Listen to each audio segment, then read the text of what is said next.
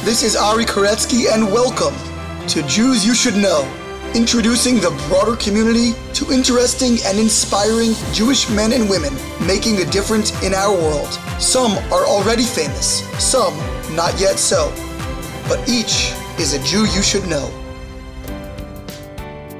And we are back with another fabulous episode of Jews You Should Know. What a treat this week. We are interviewing probably one of the most prominent and well-known individuals that we've had on this show before, and that is Natan Sharansky. Natan Sharansky has done an incredible number of things in his life, and he's probably a household name to most of you listening. He was a prisoner of Zion, a Soviet dissident. He was in the Israeli parliament, the Knesset. He was the head of the Jewish Agency. He's a multi-time author, international speaker, a great chess prodigy, among many other titles and qualities and accolades. So he really needs no introduction, and I'm thrilled to have him on the show, and I think you will enjoy hearing about his history as well. A reminder that sponsorships or dedications are available. Email JewsYouShouldKnow@gmail.com. Follow us on social media at Jews You Should Know, spelled out fully, on Instagram and Facebook. Jews You Should Know with the letter U on Twitter. Please subscribe wherever you're listening, whether that's Apple Podcasts, Google Podcasts, SoundCloud, Spotify, Overcast, Stitcher, whatever it might be. Let your friends and family know to do so as well. And now, to our conversation with Natan Sharansky.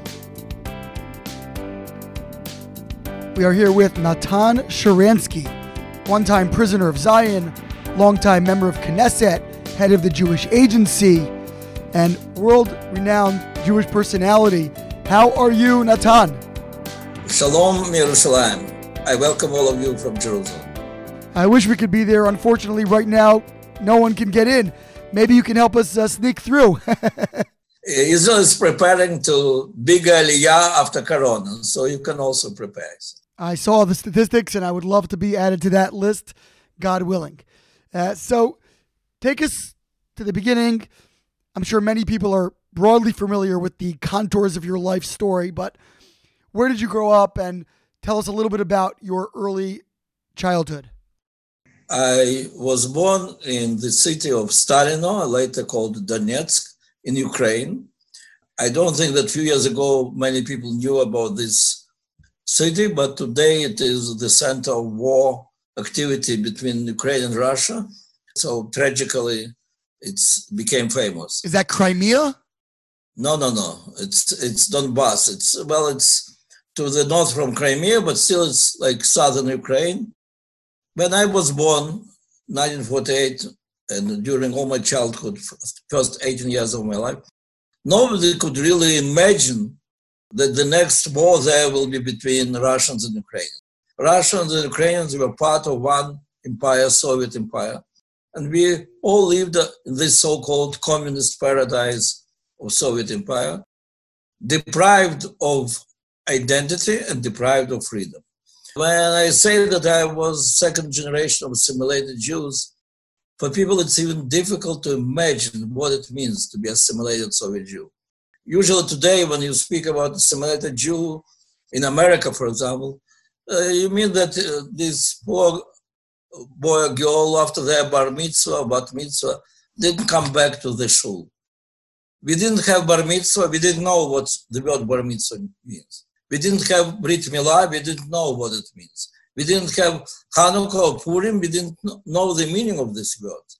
There were no language, no history, no religion, of course. It simply didn't exist in our lives. The only really Jewish thing which existed was anti-Semitism.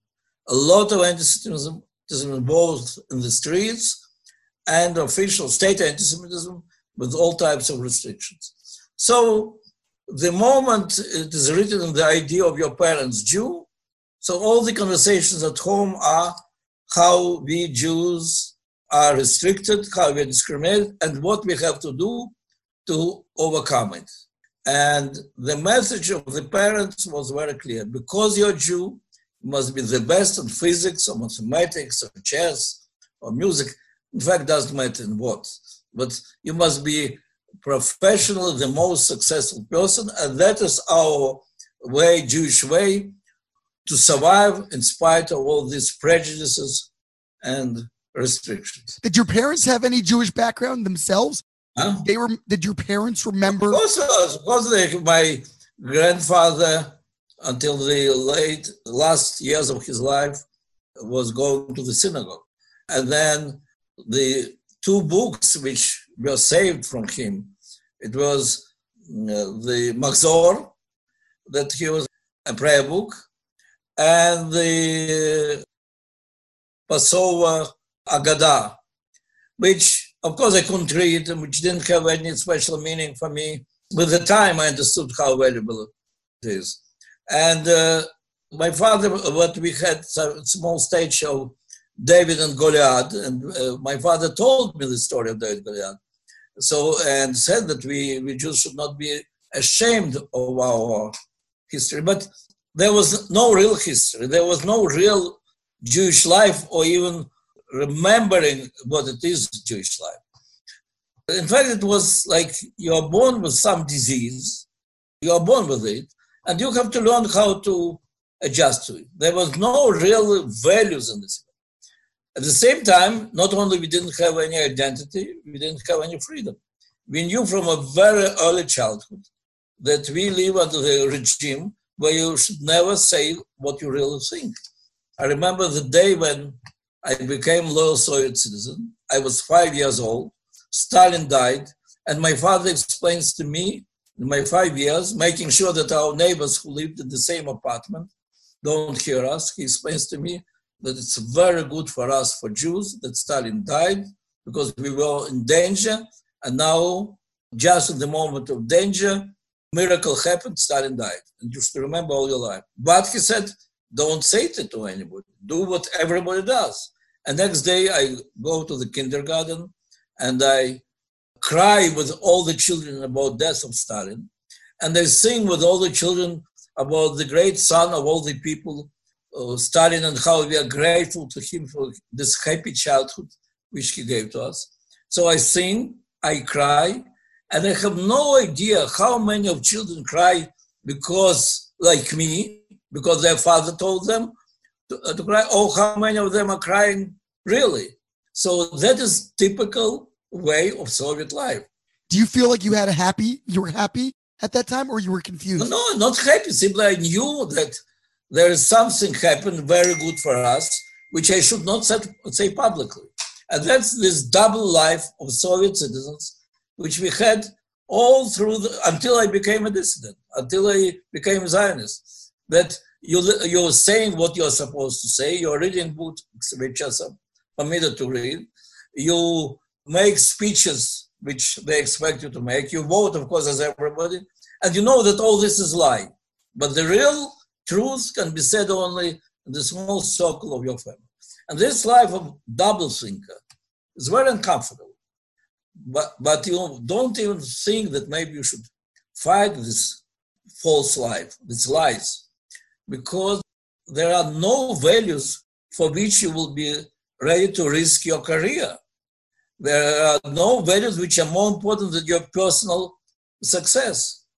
So that's continued until 1967, and until, because of Israel, which entered our life very powerfully, I rediscovered my history. I started reading about my connection to Jewish people, reading, of course, the underground from the books which were smuggled, in fact, by Jewish tourists. And suddenly you discover that there is such unique history that you want to be part of it. That there is a unique group of people who all come and say, oh, your father is from Odessa and my father is from Odessa. We are family, we want to help you. And there is state of Israel which is ready to send the airplanes to the end of the world, but to help you.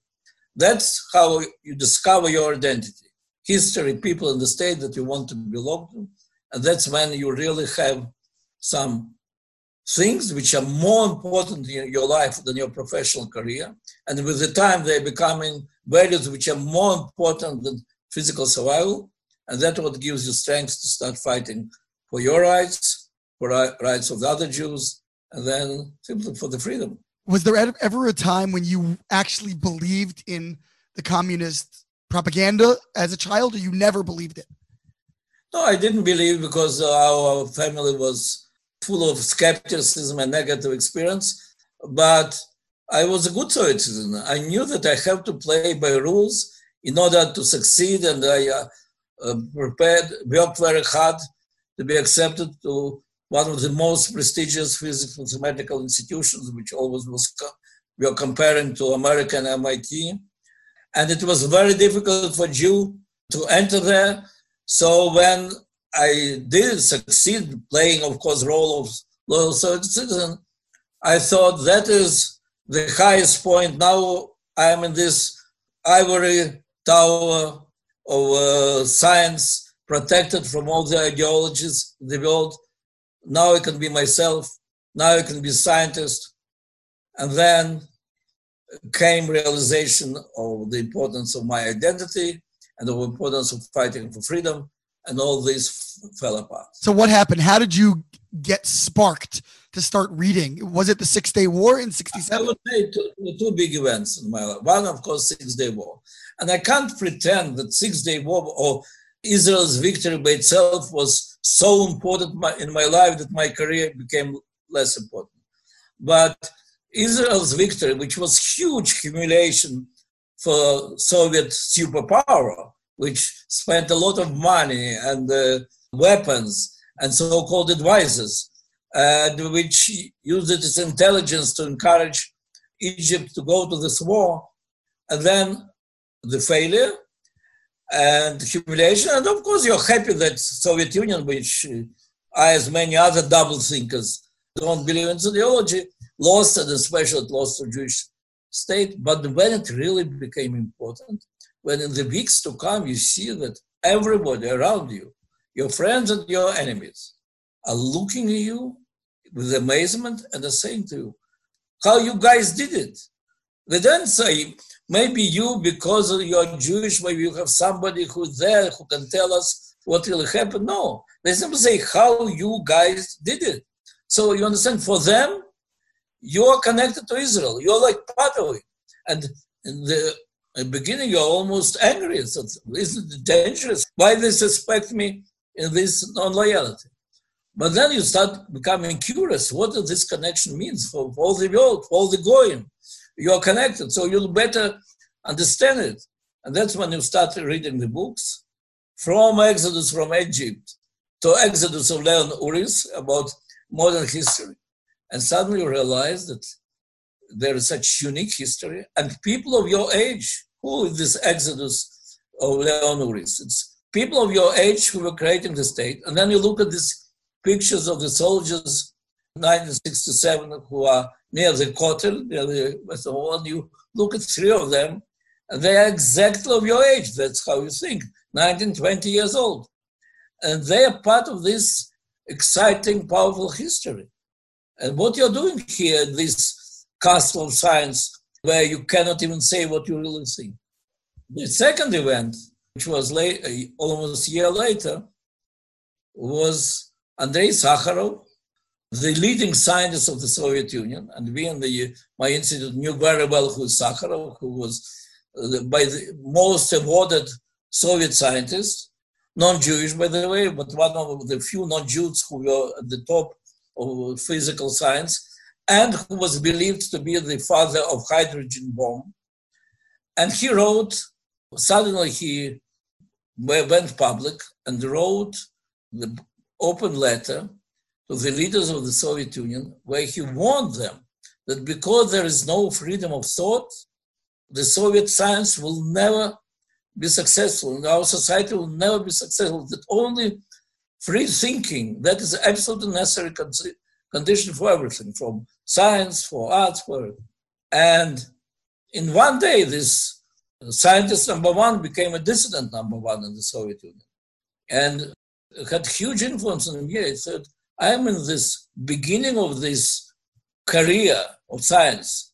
I am at the bottom of this castle, ivory castle. And I hope that here I will become free person from science. Here, the one who is at the top, I will never reach his level. And he says that he reached the top, and he said there is no freedom And there is no way of being successful scientist in the country which doesn't permit free thought. And he was not Jewish. Later, when we became very closely working with him, I would say that he was my rabbi, but I was not Jewish. But that also had a big influence on me. And with the time when I became activist of Zionist movement, I also proposed to Andrei Sakharov to give my help in connecting with the foreigners, with the journalists, and I became also spokesman for human rights movement in the Soviet Union. And I always felt this connection very natural. It's my identity, my Zionism, which gives me strength to speak on behalf of freedom. So you started reading a lot, and what did you find was the most influential book that you read in that period? I mentioned you, it sounds strange, because if you read today Leon Ury's Exodus, it looks like, well, nice Bobby Mises, yeah? But I would say then it had unbelievable influence. And, one family is keeping this book and reading for one night. And then in the morning, they try to pass it to the next family. First of all, because they're afraid to keep it for long. Nobody wants to keep books which can be confiscated by KGB and you can be punished. But second, the others are standing in line. And so it had unbelievable influence. It was changing the perception of many of us that, in fact, you discover that Russian Jews, the age of your grandfather, they were those who brought this light of Zionism. They were those who moved to Palestine. Then you find out how it was developed. Then how all this history is closely intertwined, connected. And it was so easy to connect it with Exodus from Egypt, because that's what you discovered, that your history begins not from Bolshevik revolution, not from all these Bolshevik purges and killings and awful things that you ideologically don't believe, and you are even ashamed to be part of this history. And then you find out that if only you will make some twist in your mind, you'll have 3,000 years additional of the history. And it's so interesting, it's so exciting.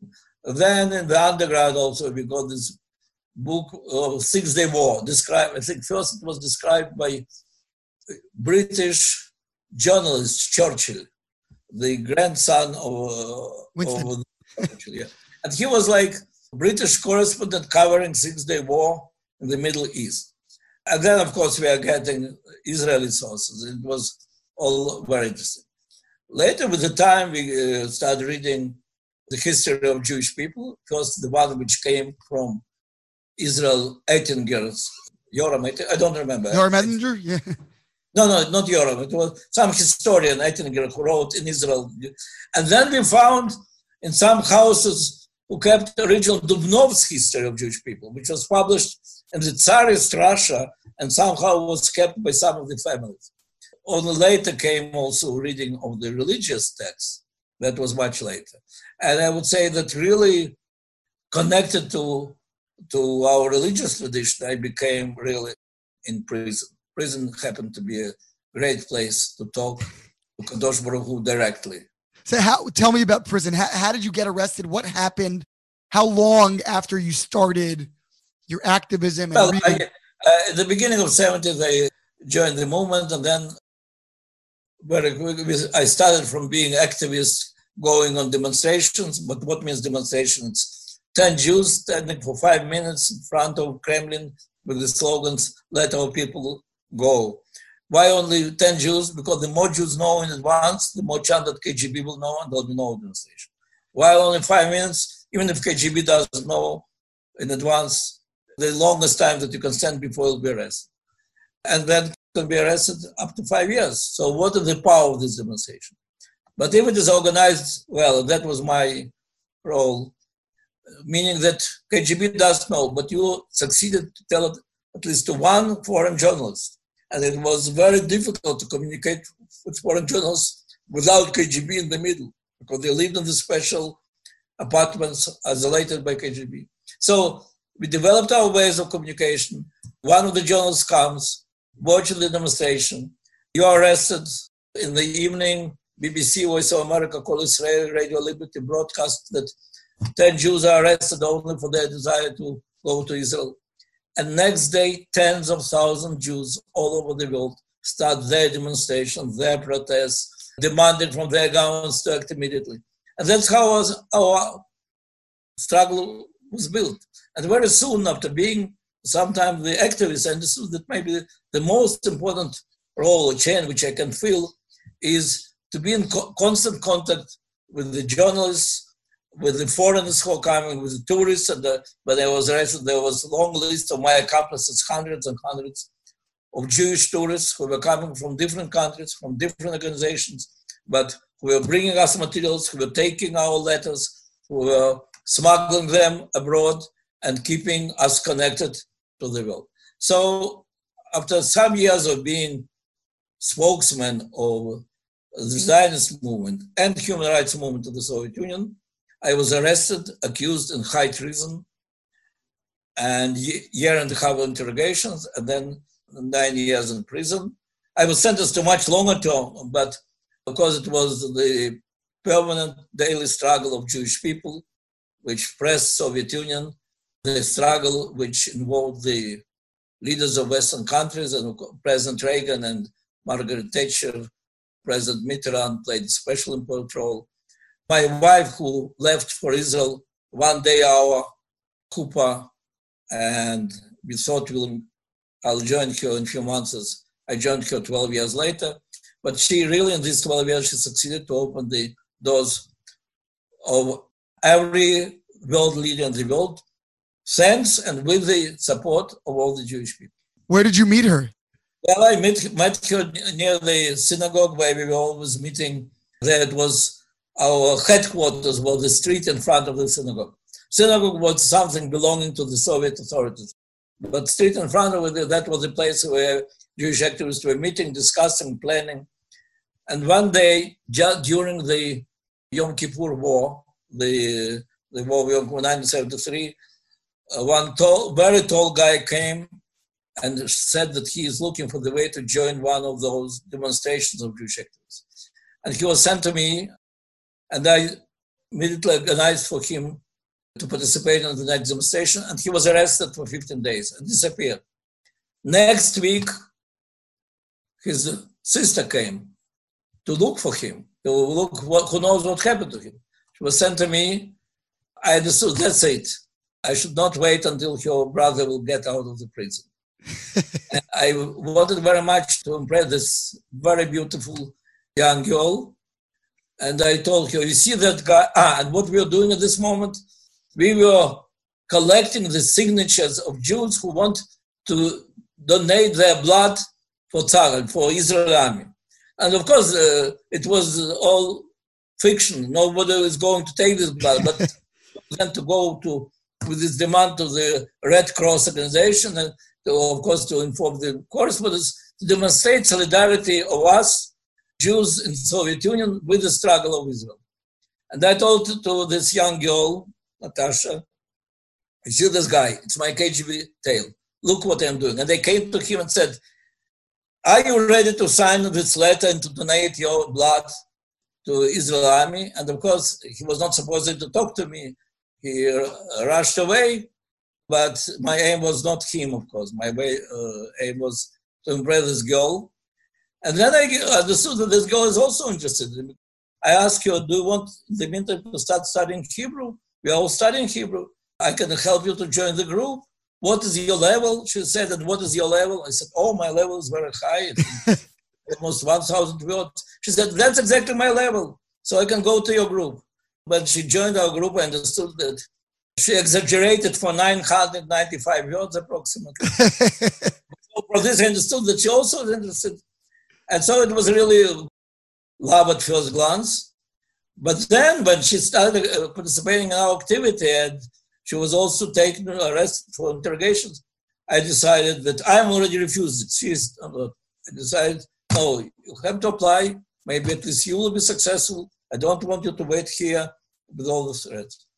And we planned to have a chuppah, and it so happened there was just when Nixon came to the Soviet Union, during this summit, all the troublemakers were arrested. So I was suddenly arrested. At the same time, my wife, she's pushed out of Soviet Union immediately. And she insists that she cannot, because all the money are with her fiancé and so on.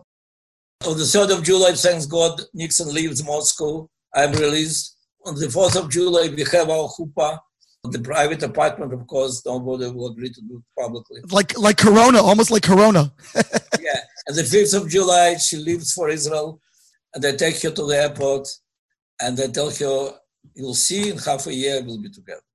So when I met her 12 years later in Germany, where I crossed the bridge, I told her, sorry, I'm late. But in these 12 years, of course, this very shy young girl turned into the leader of the biggest demonstration in the world, and there was not a one leader whose doors she didn't open. I remember very well the rally in Washington in 1986. Oh. Yeah. 87. 87. That already was when I was released, and we initiated this. When I came to America and called and said, there are hundreds of thousands of Soviet Jews who are waiting that the Iron Curtain will fall and they'll join us. Let's be the hundreds of thousands of American Jews who will come to Washington when Gorbachev will come. And I remember there were many skeptics. For more than a year, I was fighting for this idea against skeptics. First of all, we were afraid that there are no hundreds of thousands of Soviet Jews. Second, they were saying there is no way to bring in the winter hundreds of thousands of American Jews to Washington. They said, it's not New York, Washington. Specials say we cannot bring more than 18,000. And then there was, of course, fear that Reagan will see it as fight against, we Jews don't want to be warmongers, and that Reagan will not like it. I simply had to use our very special relations between President Reagan and our family, because he was really very helpful. He was very moved by Vitaly when I was in prison. And I thanked him when I was released and told him that his Evil Empire speech was the best speech that we could ever dream about in Soviet prison. And here I'm taking Vitaly and we go to Reagan and I ask him directly, do you understand that this demonstration that we are talking about will not be against you? And he said immediately, what, somebody can think that I would like Gorbachev to be my friend when he keeps these Jews in prison? Do everything what you have, and I'll do what I have. So I went back to Jewish leaders of America and said, Reagan wants this demonstration. Still, Morris Evans, the great leader of American Jewry, who was the head of Conference Organization of Presidents, he went to Schultz and he said, do you really want this demonstration? And Schultz told him, not only I wanted it when Gorbachev comes and on every TV screen, he'll see only this demonstration. It will help us. So, and I was traveling all over America speaking to students. Everybody wanted this demonstration. I think you spoke to me also. 6 weeks before Gorbachev came, finally there was a decision of American Jewish organizations to have this demonstration. And I think David Harris, who was then the head of the American Jewish Committee in Washington, became the director general of this demonstration. And the moment finally establishment decided, they did all the logistics very quickly. And all this great enthusiasm, which I saw all over America, immediately was translated into the trains and buses and airplanes. And on that day, I remember it was such a pleasure. I and Elie Wiesel, with the other leaders of Jewish organizations, were marching, and 250,000 Jews were marching after us. And it was as big as Martin Luther King's demonstration. And it's interesting that next day, when there was a meeting between Gorbachev and Reagan started with this. He said, you saw my people, what they really think, how I can ignore this problem. We cannot really move ahead until you're keeping the Iron Curtain, don't let these people go. So now we know from American side and from Soviet side how important this demonstration was. That was like the final battle of American Jews who, I have to say, for 25 years We were fighting this fight, and KGB was telling me while I was in prison, well, but who they are? They're a bunch of students and housewives. But I knew these students and housewives, they are Jewish students and Jewish housewives and Jewish lawyers and Jewish doctors and Jewish scientists. They all were the soldiers who defeated the army of KGB. While you were in prison, is that what kept you going? That hope? How did you stay sane? Of course. Well, of course, I didn't know what's happening. In the year and a half of interrogations, you nothing. Then I have the right to have meeting every half a year with my family. But because of bad behavior, I had 2 personal meetings in 9 years. So what is bad behavior? What does that mean? What did you do? I was accused that I have bad influence on the others. But the main thing, of course, was that I was not ready to make any compromise with KGB. I felt that every day that I say no to KGB, I fulfill all my Taryag mitzvot, in daily life, but as good as I know, it's practically impossible to feel that you are fulfilling all the commandments. Nobody can. It's crazy. 617 commandments. Who can do it? In prison, it's very easy. You said no to KGB, you fulfilled all your moral obligations. Now, I let the Jewish people to continue. I did my part. So I didn't know a lot what's happening. I knew very little. But I was absolutely sure that whatever KGB says, my people continue the struggle. And my people means not only Israel, and not only Jews, but the Jews of the United States of America, the Jews of the world. I knew already the days of my activism, how big is their devotion, how big is their enthusiasm, how big is this desire to make together this Jewish history. So that's why, by the way, my book, which is published just now, will be in the bookshops on the 1st of September, which I wrote together with Brit Roy.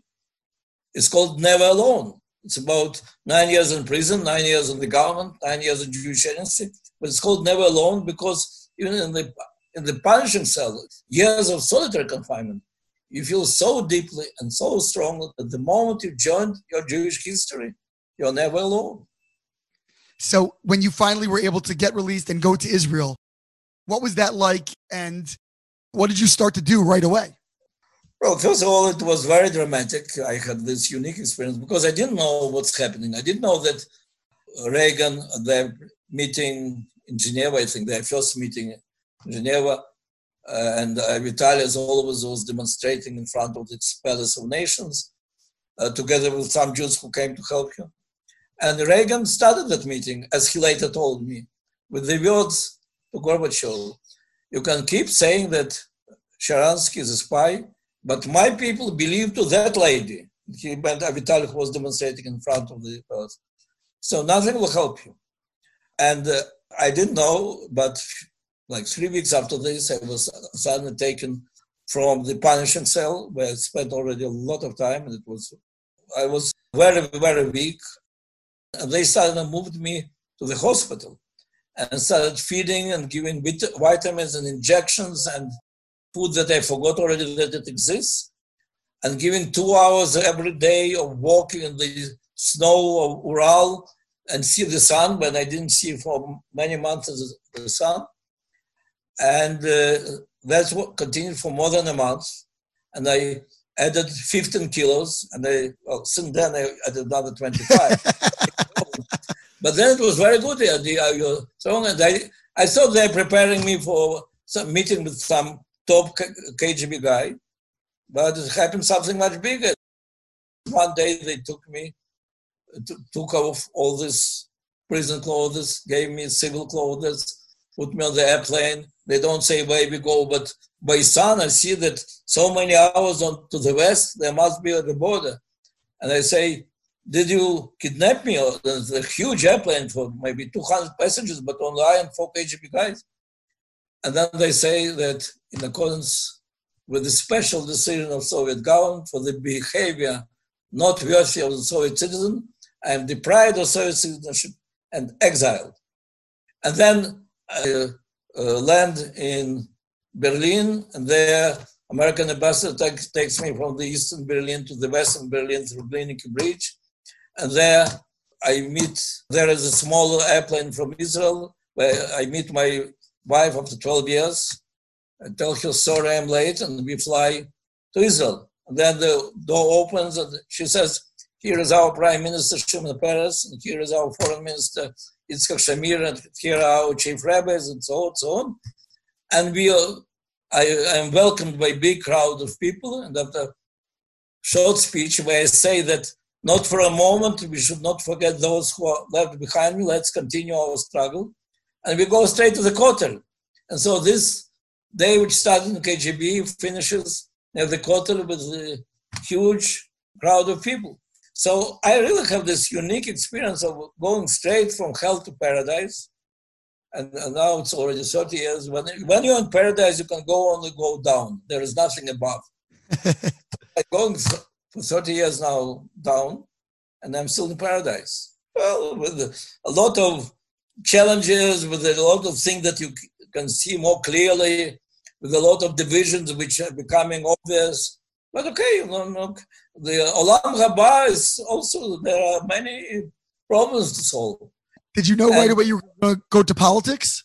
First, I was not going to go to politics. I wanted to concentrate on the release of Soviet Jews. And that's when, during my first trip to America, came this idea of the demonstration in Washington, which happened a year later. And by the way, you also spoke at my school in Baltimore, Maryland. By the way, Baltimore was one of the first cities from which I started my campaign for the demonstration to Washington, because Baltimore community was the closest to Washington. So I started from Baltimore, then went all the way to Los Angeles. I remember hearing you. I was 9 years old.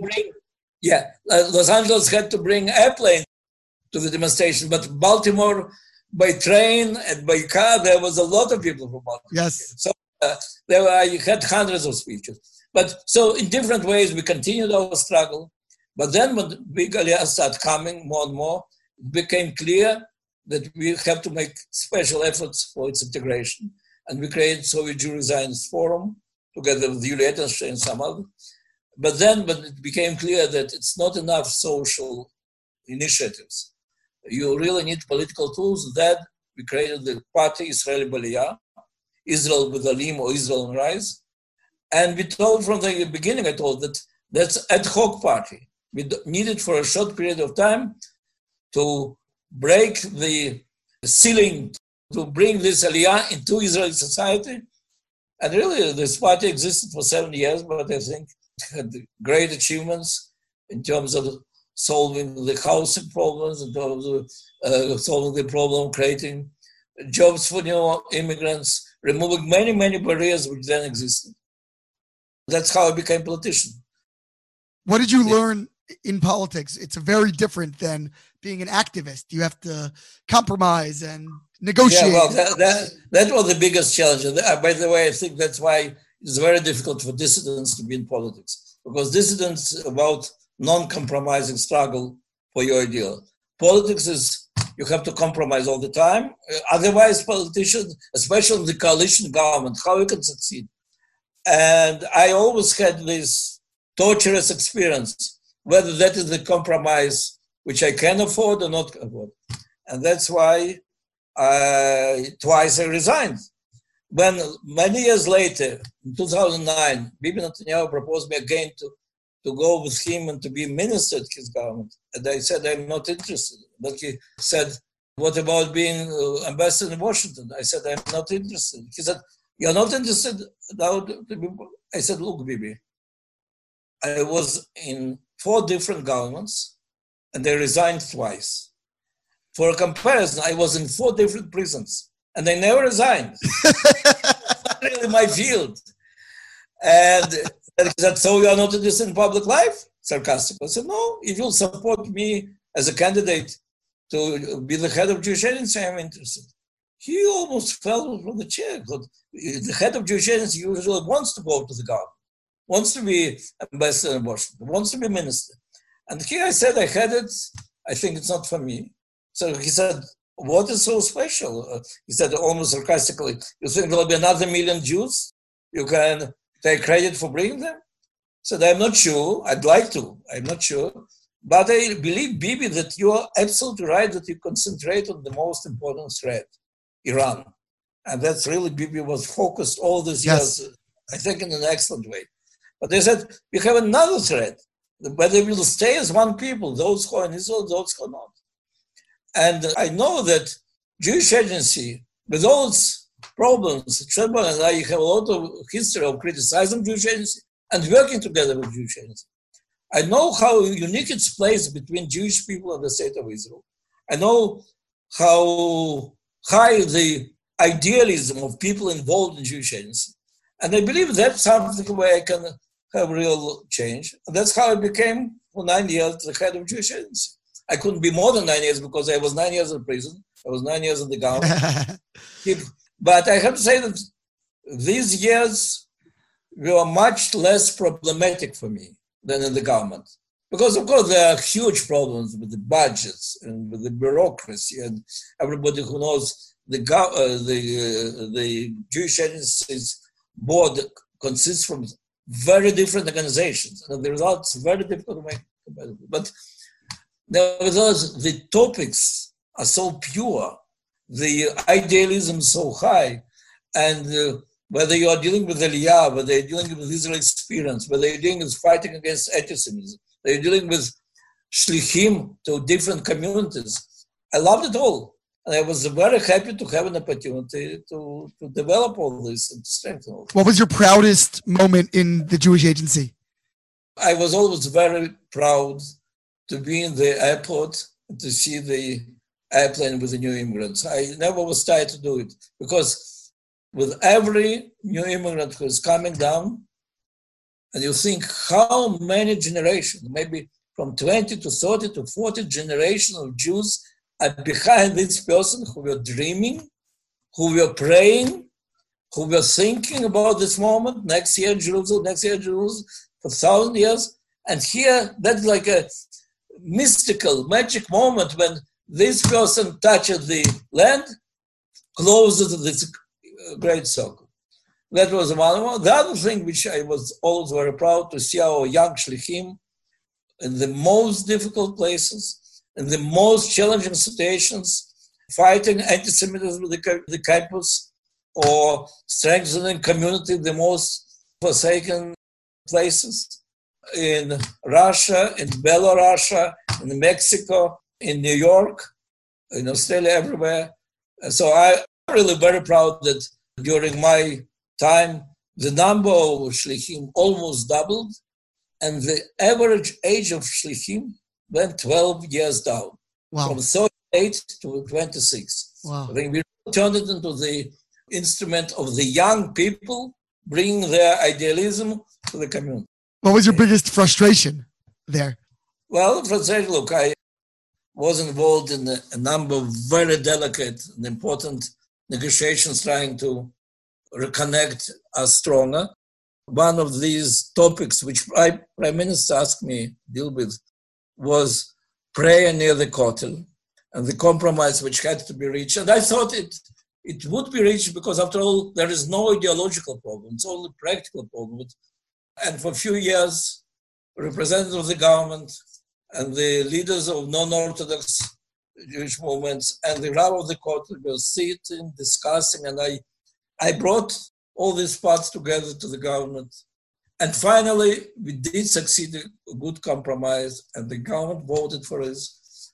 And then, because of the coalition tensions and many reasons, I describe it in my book, which is now published, the Prime Minister felt that he has to retreat from it. And I felt that it was a huge mistake. And I think it's made a lot of damage. Well, it's not damage which is you cannot repair. We Jewish people are stronger than any crisis which we have. But no doubt that we spent a lot of efforts, and I think we prepared a very important step. So it was a disappointment. But okay, with all the disappointments, which, and I speak frankly about great moments and the great disappointment, but the powerful march of Jewish people together to our mutual future, strengthened by our Zionist idea and our state, It's so exciting. It's so powerful. From the moment I decided to be Jewish activist in Soviet Union, to this day, I am excited every day to be part of this journey. In closing, what are you doing now? You left the Jewish Agency. You're writing? You have a new book? What are you doing? It's supposed to be the pension, but I'm the head of Jewish Agency School for Shlichim, and the chairman, of course, voluntarily. And I'm the chairman of ISGAP Institute fighting with the global anti-Semitism. I'm chairman of the board of the museum in the creation of Babi Yar in Kyiv.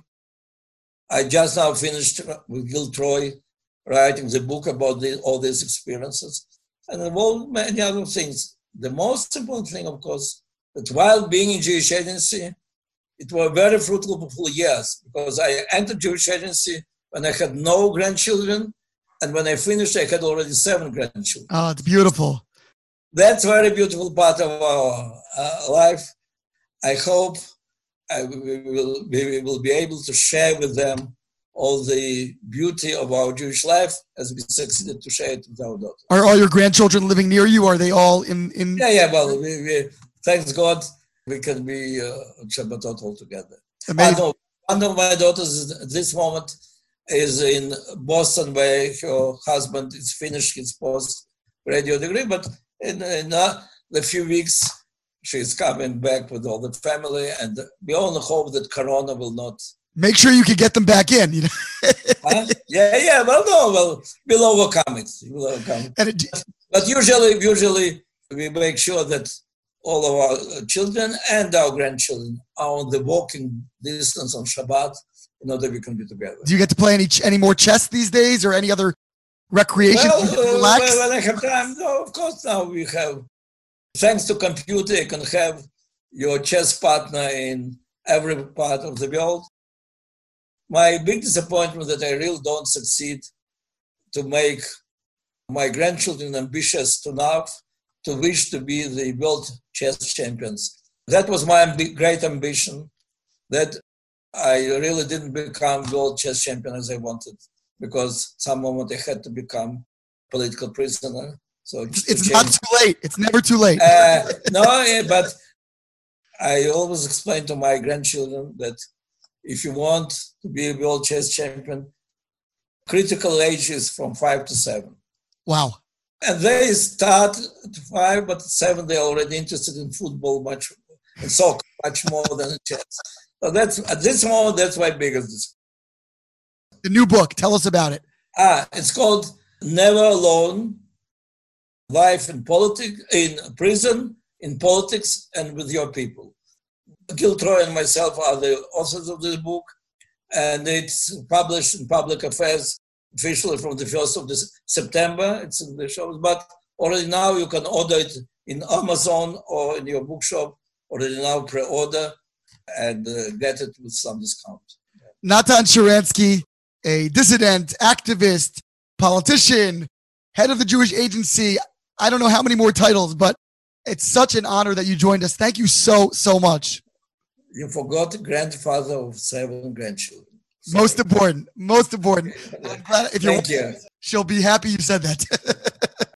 God should bless you with many more years of service. Thank you so much. Okay.